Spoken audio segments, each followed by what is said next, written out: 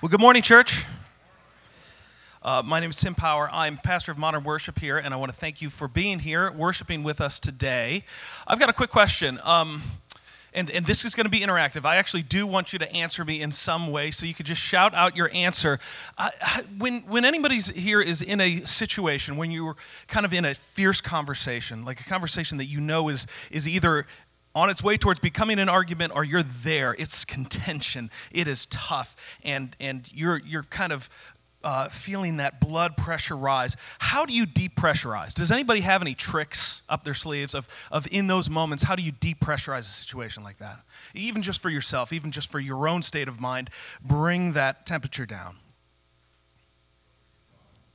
Lower your volume. That's a good one. Humor. Take a break. Humor. Anything else? Dad jokes. Okay, that's good. Anyone else got one? Okay, well, I was talking to one of my sons, and he had a great one for me because he everybody's going back to school now, and everybody's in new grades, and for young people, that can be a lot of pressure on them. That can make them feel, kind of the pressure we get when we get into these tense conversations and tense situations. And so he loves animals, and so I'm going to show you a picture of what he views in his mind when he needs to depressurize.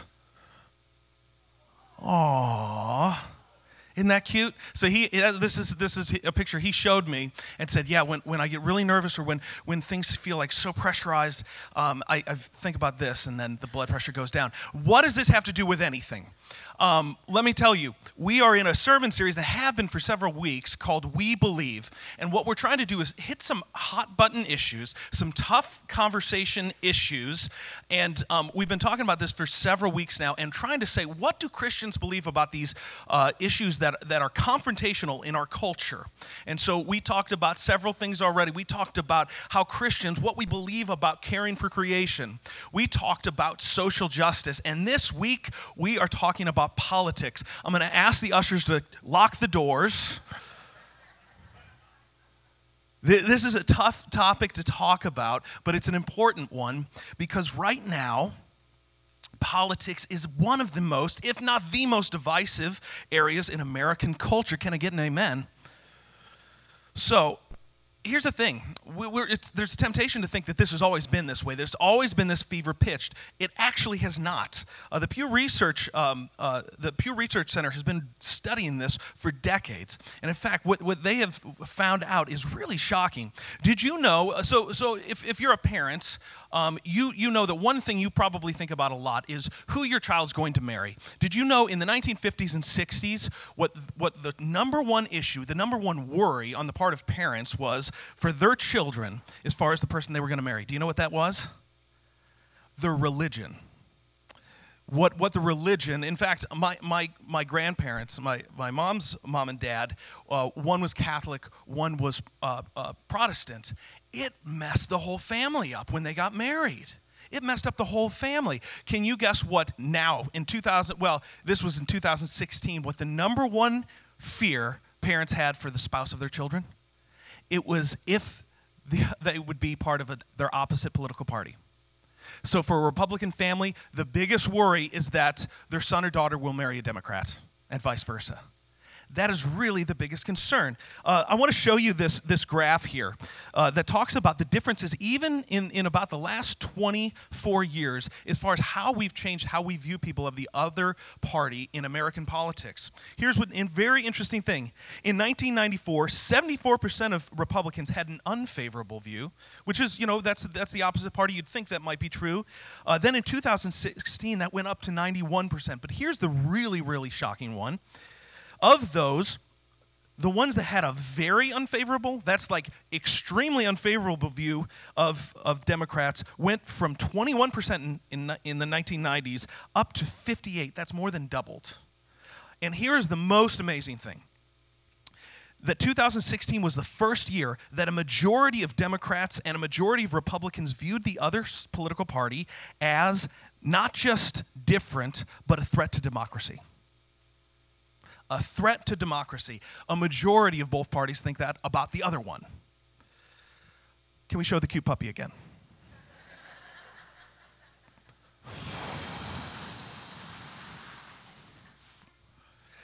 So listen, as Americans and as people who call themselves followers of Jesus, it is our duty to engage in politics. It is our duty to vote.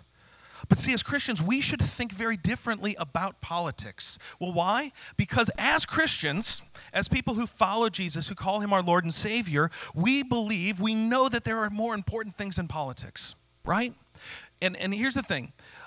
In the last couple of years, as I've been become a pastor, I've spent a lot of time in hospital rooms with people. And one thing I've never been asked in a hospital room visiting somebody is, Pastor Tim, could you please read the Constitution to me? Could you please read a portion of the Republican Party platform from 2016? No, they don't ask that. They want to hear the Word of God. They want prayer because they know, at some point in your life you figure out that there's things that are more important than politics. And so I want today to just issue a challenge to all of us that we put our faith in Jesus Christ before politics. That we put our faith in Jesus Christ before politics. And probably everyone in this room is thinking, Tim, I'm glad you said that because there's a lot of people in this room that have a problem with that, but not me. There's a lot of people, I'm glad you're saying this because there's people here who really need to hear that. However, for me, my faith and my politics are just one and the same. They're exactly the same thing. In fact, Tim, I am a Republican because of my faith in Jesus Christ. I am a Democrat because of my faith in Jesus Christ. I'm a libertarian because of my faith in Jesus Christ. They're one and the same. I don't see any separation, and they can point to scriptures. They really can. If you're a Republican, of course, God is a Republican. Absolutely, because God's always right, and Jesus is always right, so he's right, we're all right, so we're Republicans, right? Or you might say, well, there's family values throughout the Bible, right? And in fact, we think about personal responsibility. That's one of the values, I think, of the Republican Party. If you look at 2 Thessalonians 3, verse 10 and 11, it says this, even when we were with you, we were giving you this command. If anyone doesn't work, they shouldn't eat.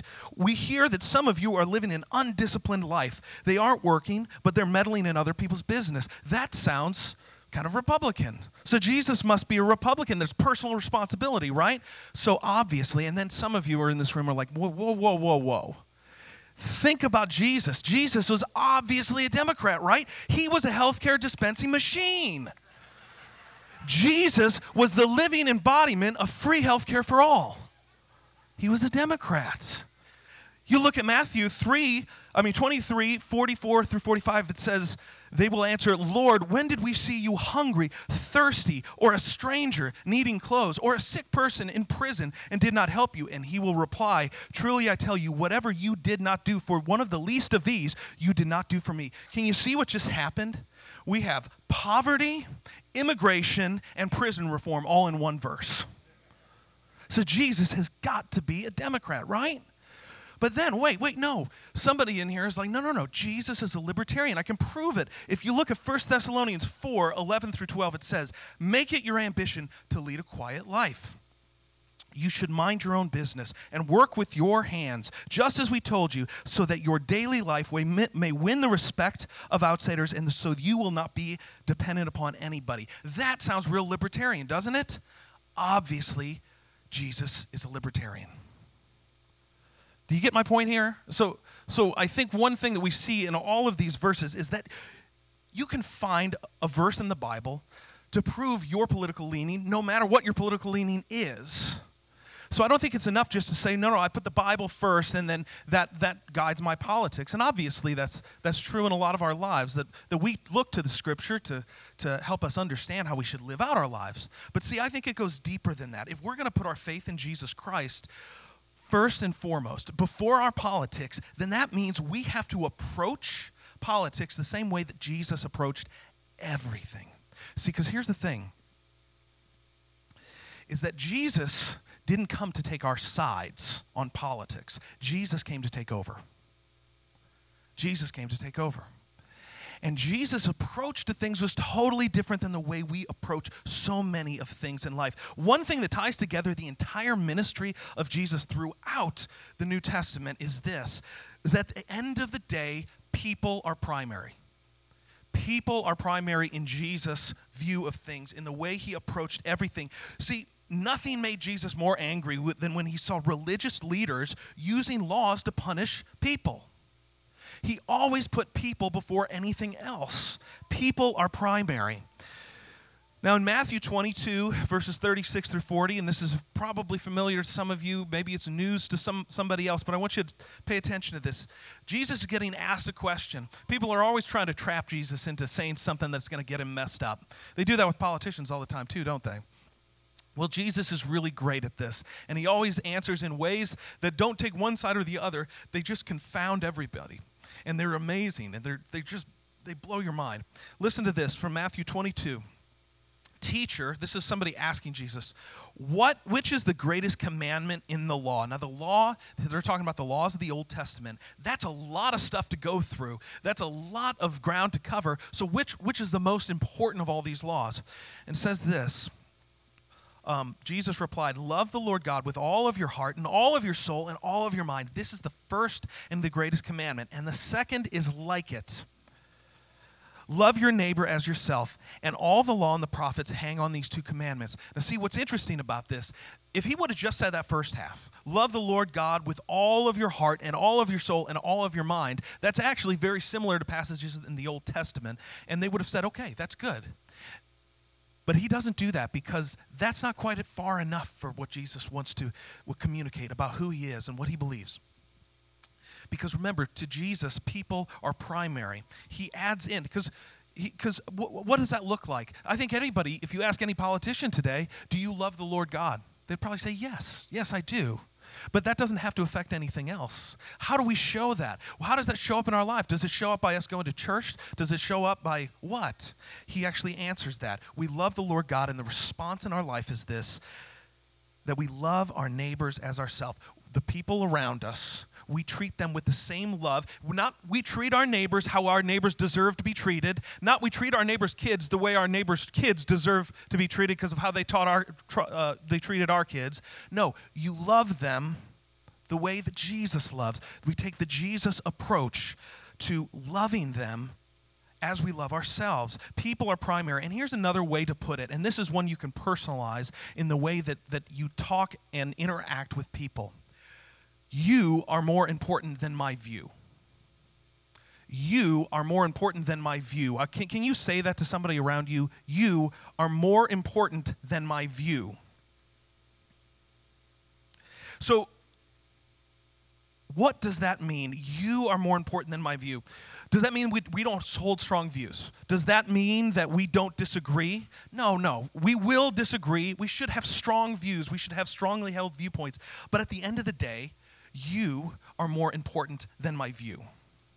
I think this is pretty challenging. It's not easy, especially because we see somebody saying something ridiculous on social media. We see somebody saying something around a dinner table, around the Thanksgiving table, and we feel like we need, we're offended, our blood pressure raises, and then we feel like we have to go on the attack. We have to, confront this. I want you to keep in mind one thing when that happens, when your blood pressure raises and you feel like I need to let this person know why they're wrong and enumerate the reasons why they're wrong. I want you to think about this, is that when somebody holds a viewpoint that's different than yours, who here understands why they think what they think? Do you understand why you think what you think? Well, get this, so does everybody else. You have good reasons for why you think the things you think, why you hold the opinions that you hold.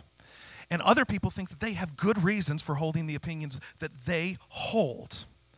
Now, I think it's really important for us to understand that when we see somebody's viewpoint, that we should try to not be a critic, but instead to be a student. Be a student, not a critic of people. And here's why. Because all of us in this room have something to learn. If you don't have something to learn, you're either arrogant, insecure, or you're God. Is there anybody who's God in here? Okay, so Jesus followers, here's the thing. Jesus followers, when we engage in political discussions, when we talk about deeply held beliefs, we should be the most confident, the most curious, the most composed, and compassionate people in the room. We should be the most confident, the most curious, the most composed, and the most compassionate people in the room. And I want to go through these words. We should be the most confident because if we followed after Jesus, if we are Jesus followers, we should be confident in our eternal security. We know how this whole thing ends, and that ends with us in relationship with Jesus for all of eternity. That's a confidence that we can stand on. We also know that we are a loved child of God. Nothing can take that away from us, no matter who we are, no matter where we are, no matter what we possess. We're always a loved child of God. That should give us confidence that nothing else can take away. Also, we should be the most curious. You know, sometimes Christians aren't curious, and I think that we need to regain that. We need to recapture that. And this is a little bit of a sidebar, but you know, when we talk about things like science, Christians should be the most curious people and should be the most on board with science than any but other community. You know why? Like sometimes Christians shrink back from scientific thought because they think it messes with their biblical viewpoints. I think whenever science comes out with something, when science tells us a new discovery, Christians shouldn't shrink back. It should be Christians that come back and say, that's how God did it. Wow, that's how God did it. We're amazed. We're curious. We see this stuff and we say, wow, that's how God did it. And we're curious about other people's viewpoints. We want to understand it. We want to dig in and say, well, tell me about that. Also, we're the most composed. Why? Because it goes back to that thing, because we're secure. We know who we are in God. We know that we're children of God, that nothing can take that away from us. And compassionate, because that's who we are at our firmest foundation. We're loved by a God who loved us so much that he died on a cross for us. So that compassion comes through in everything we do. We should be the most confident, curious, composed, compassionate people in the room. Now, if you're in a situation where you are tempted, and I think we all get in these situations where somebody's viewpoint differs from ours politically, whether on social media, whether it's around a dinner table, whether it's in a group of friends talking, I want to give you a question that you can ask that maybe will bring the temperature down. Okay, here it is. How did you come to hold that point of view? How did you, and you could say it kindly with a smile, how did you come to hold that point of view? Now, what you're doing there is you are being a student and not a critic, right? You're being a student and not a critic. Here's the thing. When you hear somebody's political point of view, you are hearing the last part of a very long conversation. Do you know what I mean by that? When you hear somebody's point of view and it seems crazy, you are hearing the last part of a conversation that's been going on in their mind for a long time. Here's another way of thinking about it. You are seeing the caboose on their train of thought. They've gone through a lot of things to get to where they are.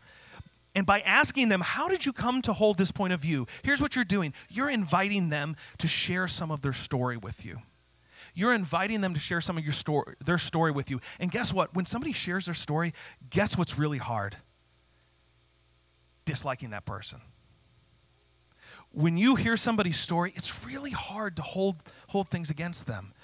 Now you may still disagree with somebody, but it's really hard to hold it against them because you understand where did they come from and how did they come to that place.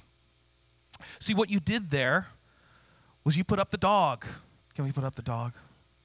In that conversation, the temperature came down because you said, tell me about how you got to this point. Tell me about this place. Again, it doesn't mean you agree with the person, but suddenly you know where they're coming from, and suddenly the temperatures come down. That little dog has popped up in your mind. So, how did you come to hold that point of view? I think is a very important question that we can ask. Now, I know that this is really hard. This is really hard in these times where things are so polarized, so divisive. So I want to answer a couple of I think frequently asked questions that we might have when we're thinking about these things, thinking about these issues of how do I engage? How far should I go in engaging in these political discussions and still putting my faith in Jesus Christ first? So a couple questions. Should I have an opinion? Yes, you should have an opinion. You should have an opinion. The second thing is should I argue my point? Should I argue my opinion? Yes, but disclaimer, I think we all should be able to argue our point if we can do it with confidence, curiosity, being composed and compassionate at every conversation that we have. I think yes, because here's the thing. You need to learn about where other people are coming from, and they need to hear where you're coming from. They need to have that education too. So yes, I think Christians, as followers of Jesus, we should still engage. We should still be able to argue our points. However, should I make a point at the expense of influence? No. Do you know what influence is? Influence is probably one of the most important things in your life that you have. It is one of your greatest assets. And as a follower of Jesus, influence is one of the key things in our life. You are the light of the world. Can you turn to somebody and say, you're the light of the world? That's what Jesus calls his followers, the light of the world. That means that we have influence, that we can bring something of the heart of God into every situation that we're in. So in the lives of our family members, in the lives of the people we work with, in the lives of everybody around us, we can bring the light of Jesus Christ into these situations. We can do that, but guess what? If you let political invective, if you let your political opinion come down so harshly on somebody, you can lose that place of influence very, very easily. That's not worth losing. And very tied to that, should I jeopardize a relationship? Absolutely not. Wouldn't it be a tragedy if just to score political points, just to win an argument on Facebook, you lose influence in somebody's life? You lose a place where you can actually say to somebody, or if somebody is in need of help, they don't look to you anymore because you're no longer a safe place in their life.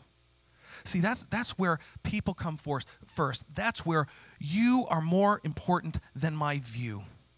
You are more important than my view. See, as people of Jesus, we're more interested in seeing people restored than in winning political arguments. This is the heart of God. This is the heart of God for us. It's sometimes tough when we see people we totally disagree with, and it can be hard when we start to lose respect for people because their political beliefs seem very different from us. I think one thing that's very important is to take this Jesus eye view of everybody, to take this Jesus eye view of every single person that we come in contact with. I read a book a little while ago called Speaking of Faith by Mitch Albom, and it's a great book where he talks about his faith conversations with his rabbi and also a inner city pastor in Detroit. And one of the interactions really struck me, and I've probably shared this story before, but it's so powerful to me.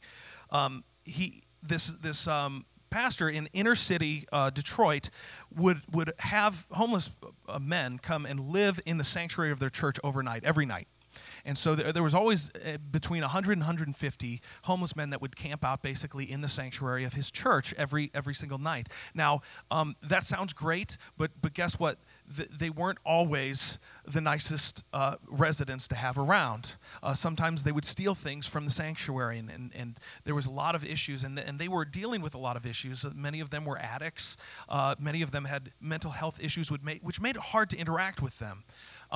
And Mitch Albom was talking to this pastor, and he says, tell me how you can look at some of these guys, and you know that some of them have stolen from you. You know that some of them, have turned their backs on their family. You know that all of the messed up things that are going on in your life. How can you still love them every day? And the pastor said this. He said, what I do almost every night is as the men are gathering and kind of getting into their spots in the sanctuary to go to sleep, I look over each one of them, and I try to picture in my mind them as a newborn baby. Them as a newborn baby who has a mother that loves them, who has somebody who they're the brightest shining light in somebody's life. And remember the fact that that's how Jesus looks at all of us. That's how Jesus looks at every single one of us, regardless of our political persuasions, regardless of what we're going through right now. Could we take a Jesus view of everybody around us? Can we take a Jesus view? And what would that look like if our community could do that? We just take a Jesus view of every single person in our lives and say, this is how Jesus sees them. This is how God loves them. I'm going to invite our band back up. See, Jesus always put people first. He always made people primary. He always said, you are more important than my view. And that's what we're called to, people. That's what we are called to as the people of God. Let's never give up influence for the sake of winning political arguments. Let's always take this Jesus-eyed view of this person as being a beloved child of God. I'll share one quick story also in closing. I was at a Bible study one time, and the conversation was basically about what it's okay to pray for. Anybody ask that question? What's okay to pray for and not okay to pray for? And one guy from Chicago was in the conversation. He said, is it okay for me to pray that the Cubs win? And the pastor who was running it said, sure, because I'm praying that the Cubs lose, so you might as well balance that. And then another young lady, this was after the recent presidential election, she brought up the fact that she said she was in a group of people praying about the election. And she said everybody in the room disagreed with her candidate winning. They were all praying for the opposite candidate. That's a tough thing to be in a room and everybody's praying against what you believe, right? And so she asked the pastor, she said, so which one of us was right? Which one of us was right? And the pastor had a pretty profound answer. He said, listen, when my babies were real young and they would be crying, they needed to change a diaper or they were hungry. A lot of times they didn't know and they couldn't even give the words. And he said, when we pray things, it's not always that we're right or wrong about what we pray. But what happens is that God just hears the cries of his children. He hears us, and he hears his children crying out, and he acts on our behalf. Because when we pray, even if we don't pray the right thing, or we do pray the wrong thing, he just hears his children crying, and he acts because he's always there for us, and he always is there for us as his children. Would you pray with me? Lord God, I pray that we would be a people who put people first. That we would be a people that say the heart of this other person is more important than me winning a political argument. That other people encountering the love of Jesus Christ is more important than my viewpoint, and it matters so much more deeply. Give us compassion, Lord God. Give us compassion for the people around us. Help us to know your love and then to share your love. To love you so deeply with our hearts, our mind, all of us, and then to live accordingly. We pray this in your holy name. Amen.